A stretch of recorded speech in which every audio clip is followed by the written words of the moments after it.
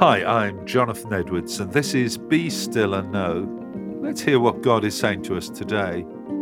Luke chapter 2, verses 6 and 7. While they were there, the time came for her baby to be born.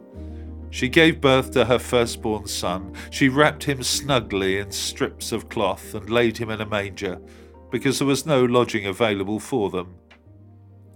When Mary and Joseph arrived in Bethlehem, they found that it was heaving with people who'd arrived for the census, which the Romans had demanded. In the Jewish law, censuses were forbidden, and so the holding of a census was a further reason for the people to resent the occupying power. However, Joseph was a law-abiding man, and if required to go to his family's ancestral home, he was willing to comply. The fact that there were no lodgings available when they finally arrived in Bethlehem must have been a horrible surprise for the young couple. We're told nothing about the exact location of Jesus' birth. All we know is that he was placed in an animal feeding trough, a manger, when he was born. That makes it clear that he was in a place where animals were kept, and in Bethlehem that usually happened in caves. The fact that there was no room for Jesus at his birth serves as an agonising summary of the lack of welcome that Jesus received throughout his life.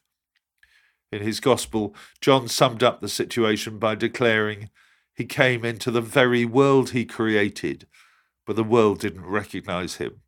He came to his own people, and even they rejected him." I find these two of the most painful verses in the Bible. In sending Jesus into the world, God was showing his incredible love for humankind, but the majority of people simply didn't want to know, and they still don't. But we can rejoice with John that to all who believed him and accepted him, he gave the right to become children of God. Can I take this opportunity to wish you a very happy Christmas? But let me ask you a question. How can you welcome Jesus this Christmas time? And now let me pray with you. Lord God, thank you for the miracle of Christmas. Thank you for sending Jesus into our confused and broken world.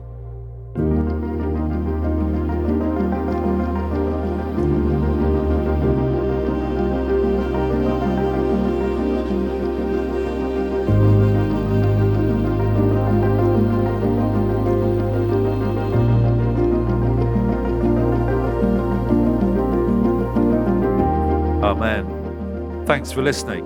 I do encourage you to join me every day for Be Still and Know here on Premier. And don't forget that the talks are also available on podcast, which you can access at any time. If you'd like to receive a free copy of our magazine, Voice of Hope, which contains all of these devotionals and a great deal more besides, please visit premier.org.uk/Voice of Hope. God bless you. Hope you have a great day.